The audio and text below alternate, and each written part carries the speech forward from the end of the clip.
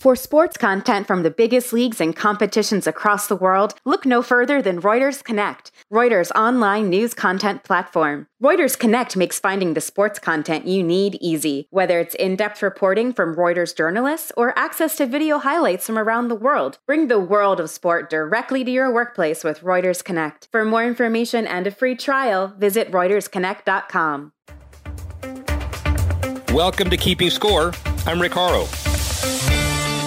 Each week we bring you insights from the playmakers, deal makers, and rule makers in the world of sports.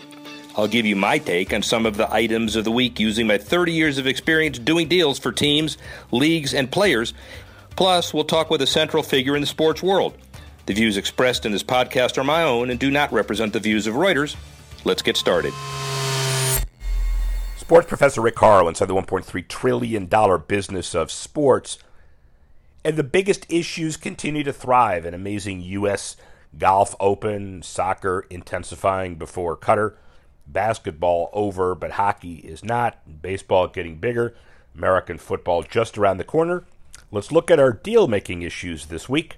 3-1. The International Swimming Federation set to release NFTs to those who break world records. They will commission a digital artist to design the personalized tokens for any record-breaking swimmer receiving a $50,000 cash prize. And FINA, the organization, claims the NFT award is due to appeal to the younger audiences and to incentivize competitors to swim at a high level. Due to the pandemic, these are the first aquatic world championships to be held since 2019. Competitions include swimming, diving, and water polo. The event will be televised by NBC's Olympic Channel and Peacock streaming site.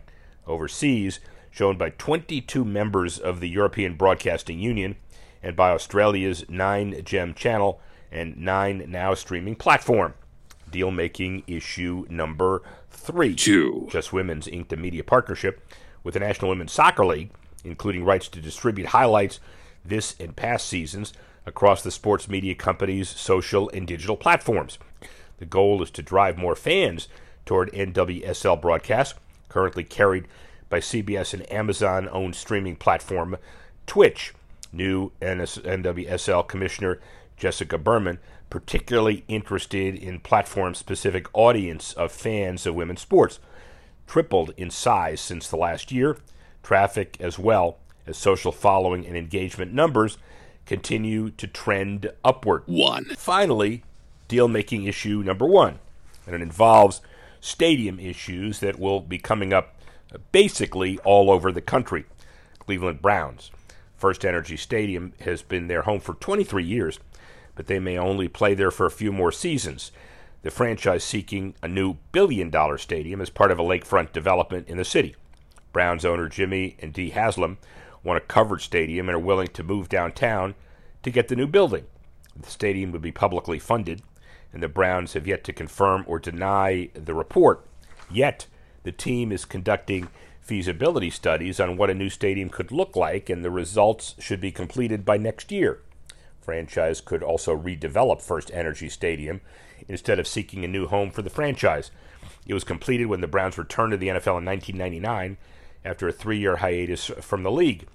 The stadium cost $283 million to complete.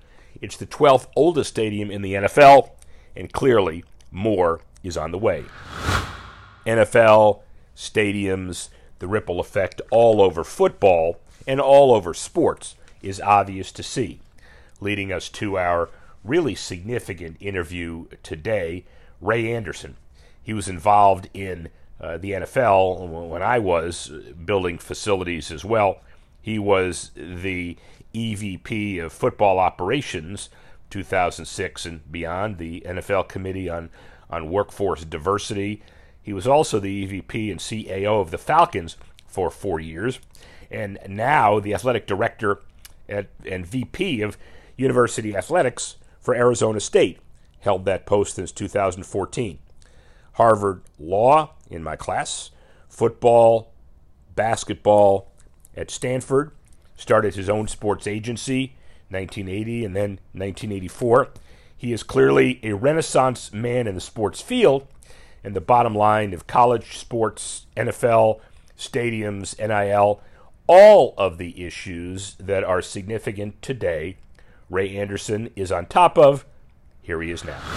First of all, we won't spend a lot of time on it. It is Legion, but we'll go on to other things. Your legendary football career at Stanford, lettered in football, lettered in baseball. Pro prospect? What happened? No, just because you letter does not mean you're anywhere near a pro prospect, certainly.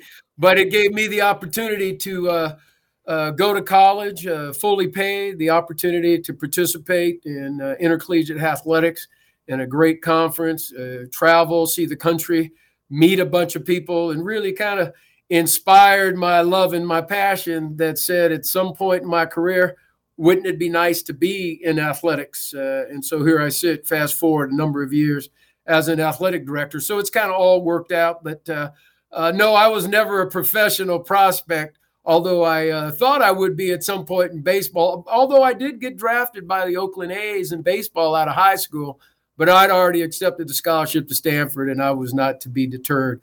Thankfully, I was smart enough to anticipate that my skill set would not be a professional level skill set, Rick. Well, it is a professional level skill set. It's just a different kind of professional deal. So from your sports advisory representation to then the EVP and CAO of the Falcons for 4 years, and then the NFL with football operations. Was it easy with your skill set as you look back to shift sides of table, let's say?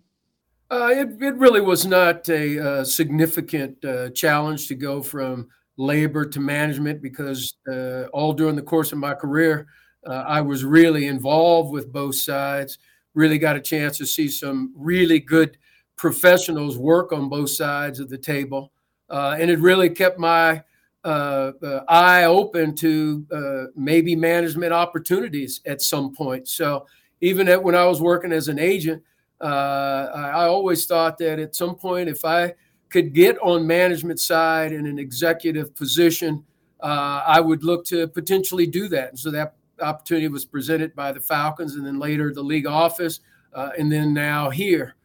So I know the learning curve and the switch over wasn't dramatic because I was always, I think, respectful and anxious to hear both sides of the story, even when I was representing players and coaches primarily. As we get into the segue to ASU, hot topic, stay at whatever level of 30,000 feet you want to, but you were instrumental in the NFL committee on workforce diversity. Given all the stuff that's going on, swirling around the NFL, don't ask you to comment on the merits of a specific lawsuit, but more needs to be done. What's your general thought about all of that? Oh, certainly more needs to be done. And so I'm glad there's attention refocused on the need for diversity and inclusion in the NFL and across sports. So I was one of the original working group members on the Rooney Committee, appointed by then Commissioner Tagliabue with the support of Arthur Blank, our owner. And so I was in the room during the discussions about the Rooney Rule and what it meant and what it should do.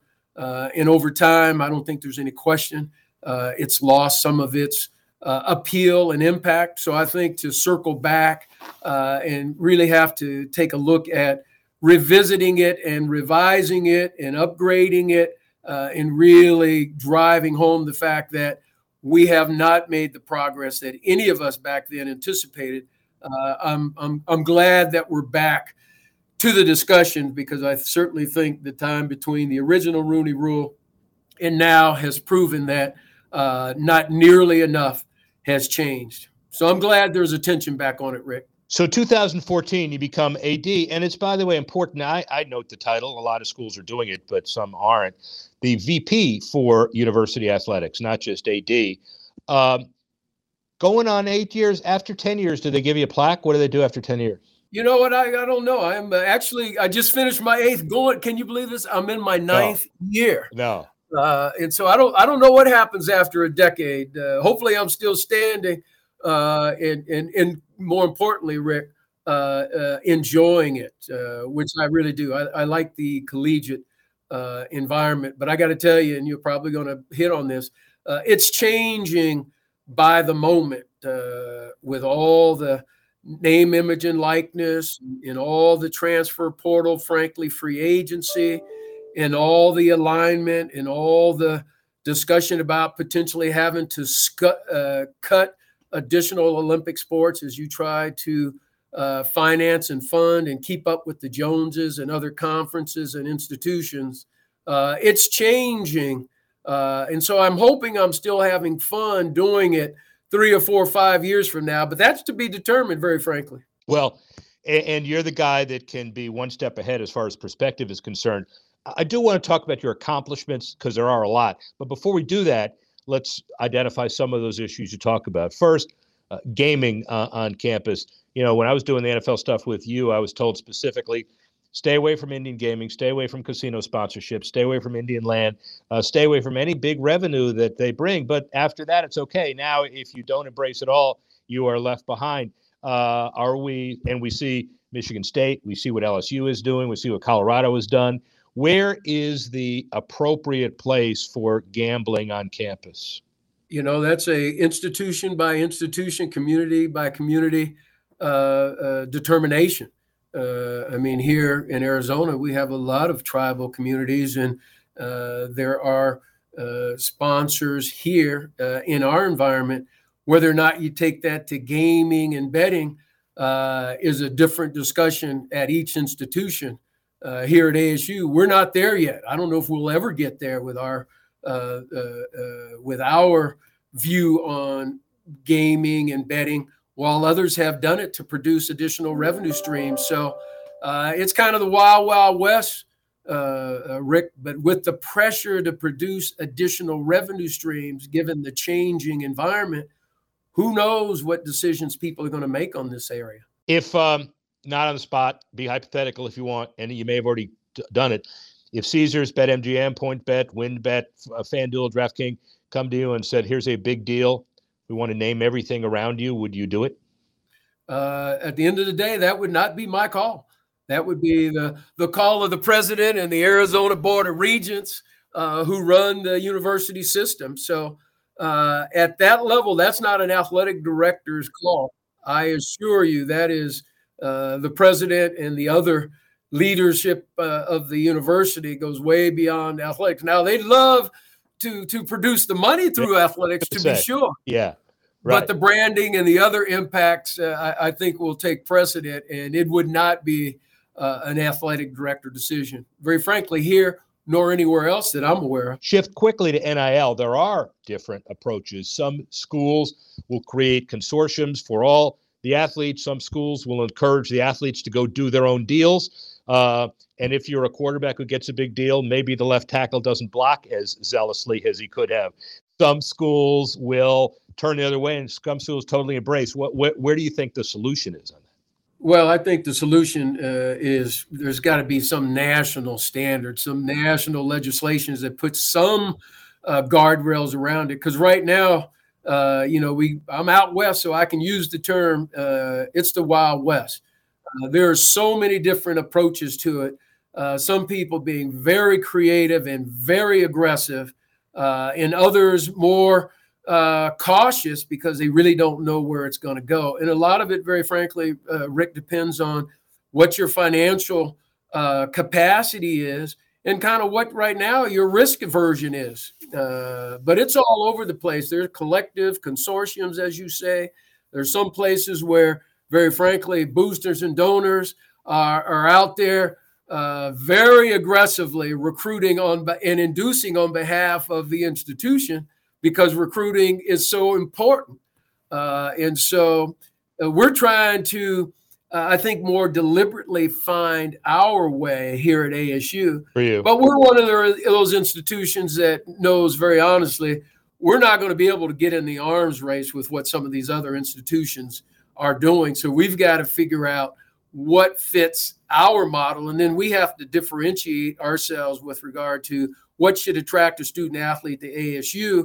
That's not going to be just about the money in the NIL, but it's very tough right now, man. Nobody has a handle on it. Certainly we don't the way we like to. Well, Ray Anderson yet again excels in expectation management, because it's going to be one of those things where everybody I've talked to says that the next Ohio State is the following 48 schools that can maneuver the highest NIL dollars to the highest bidder, and not just in football. And we see the basketball programs too, but I'm sure you've got a level head on it like you do everything else.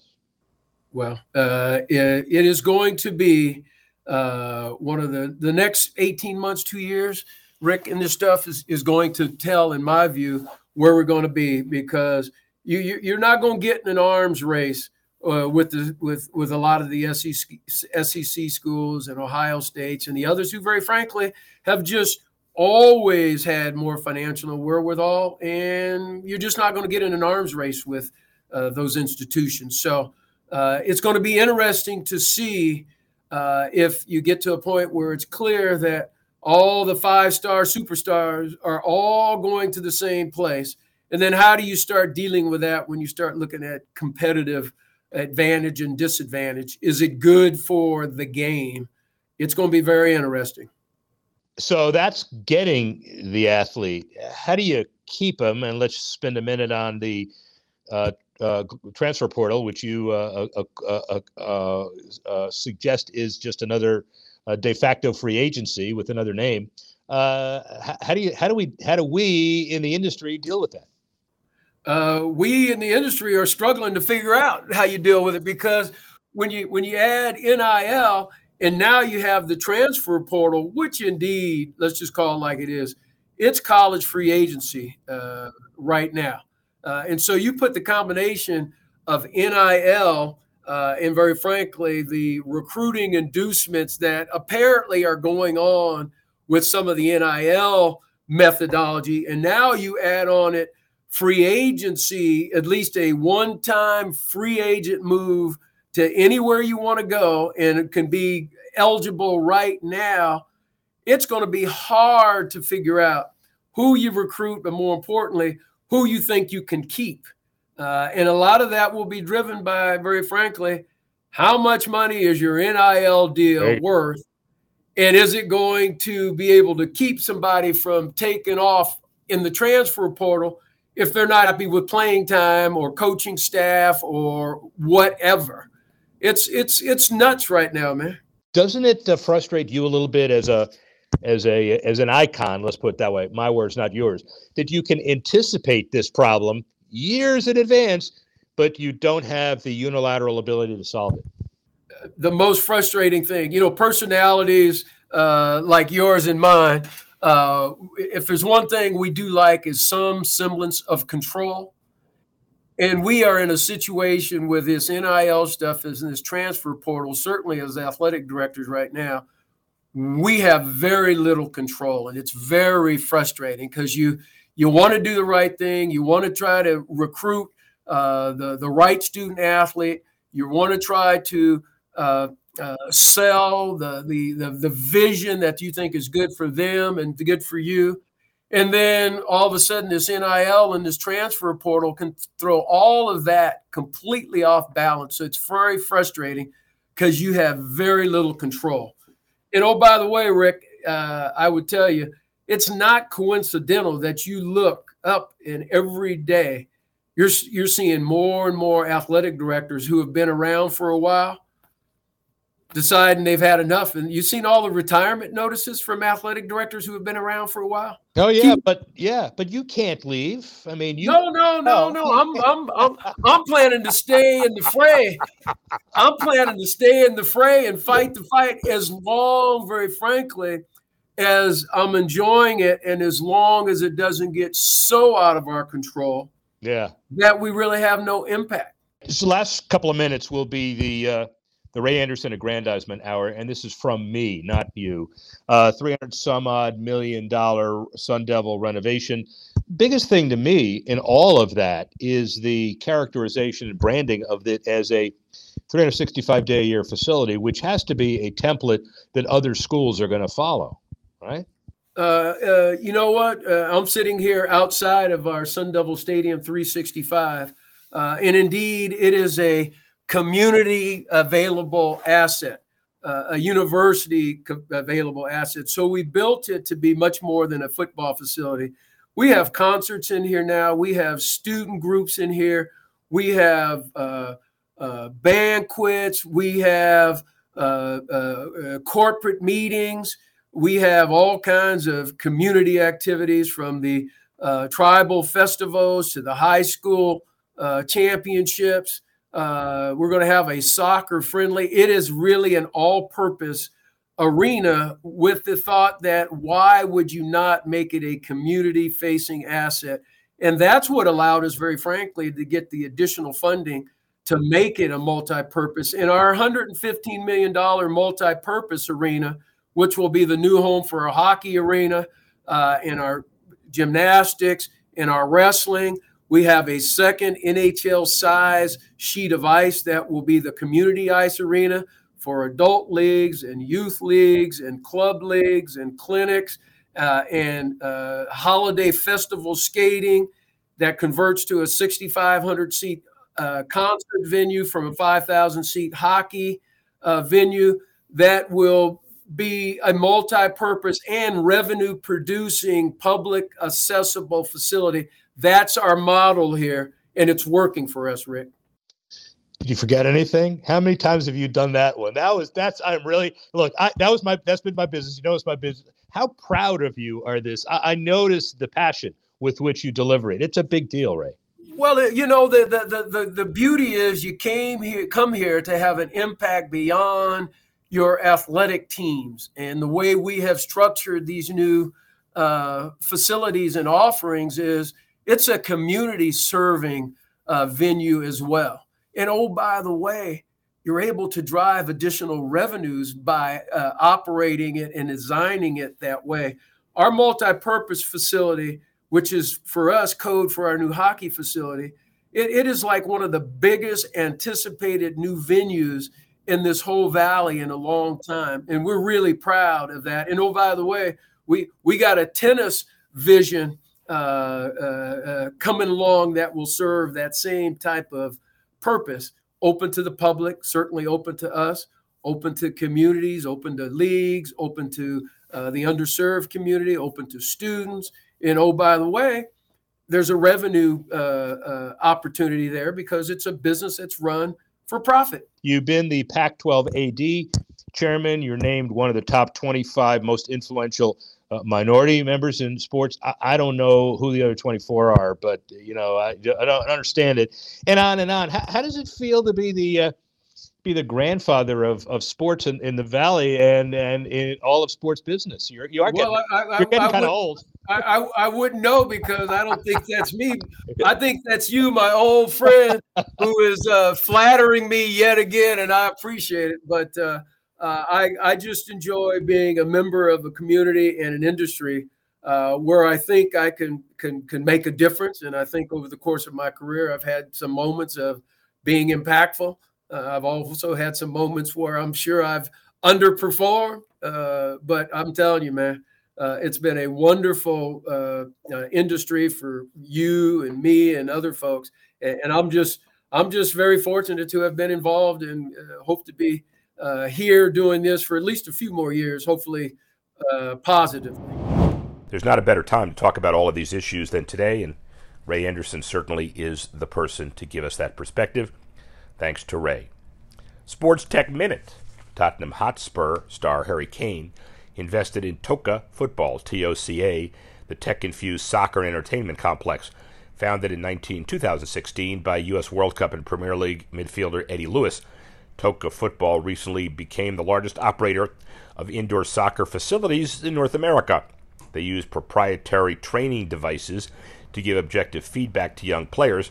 In explaining why he invested, Kane cited that programming, the ability to help grow the sport, and Toca Social's appeal to players for casual play. I think Toca a great opportunity for younger boys and girls to train with the team, he said. The Toca technology gives the opportunity to get the information back on stats, seeing what they need to work on and what they need to improve on, and it's great to have. See where it goes from here. Gaming Minute. North Carolina lawmakers consider two sports gambling bills. The bills to legalize online sports gaming in the state. In tandem, they are intended to pass. 688 passed a divided state Senate last year, awaiting action in the House throughout the current legislative session.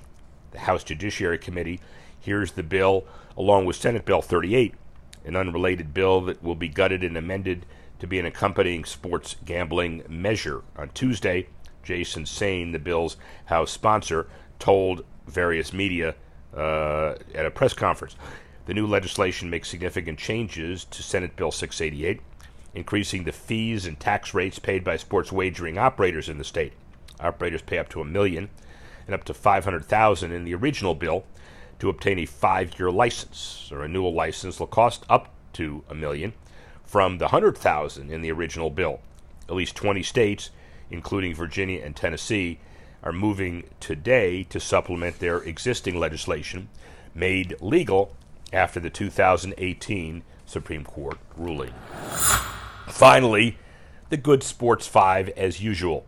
Epoxy.ai, a Philadelphia tech startup, aims to sync TV watching with sports betting.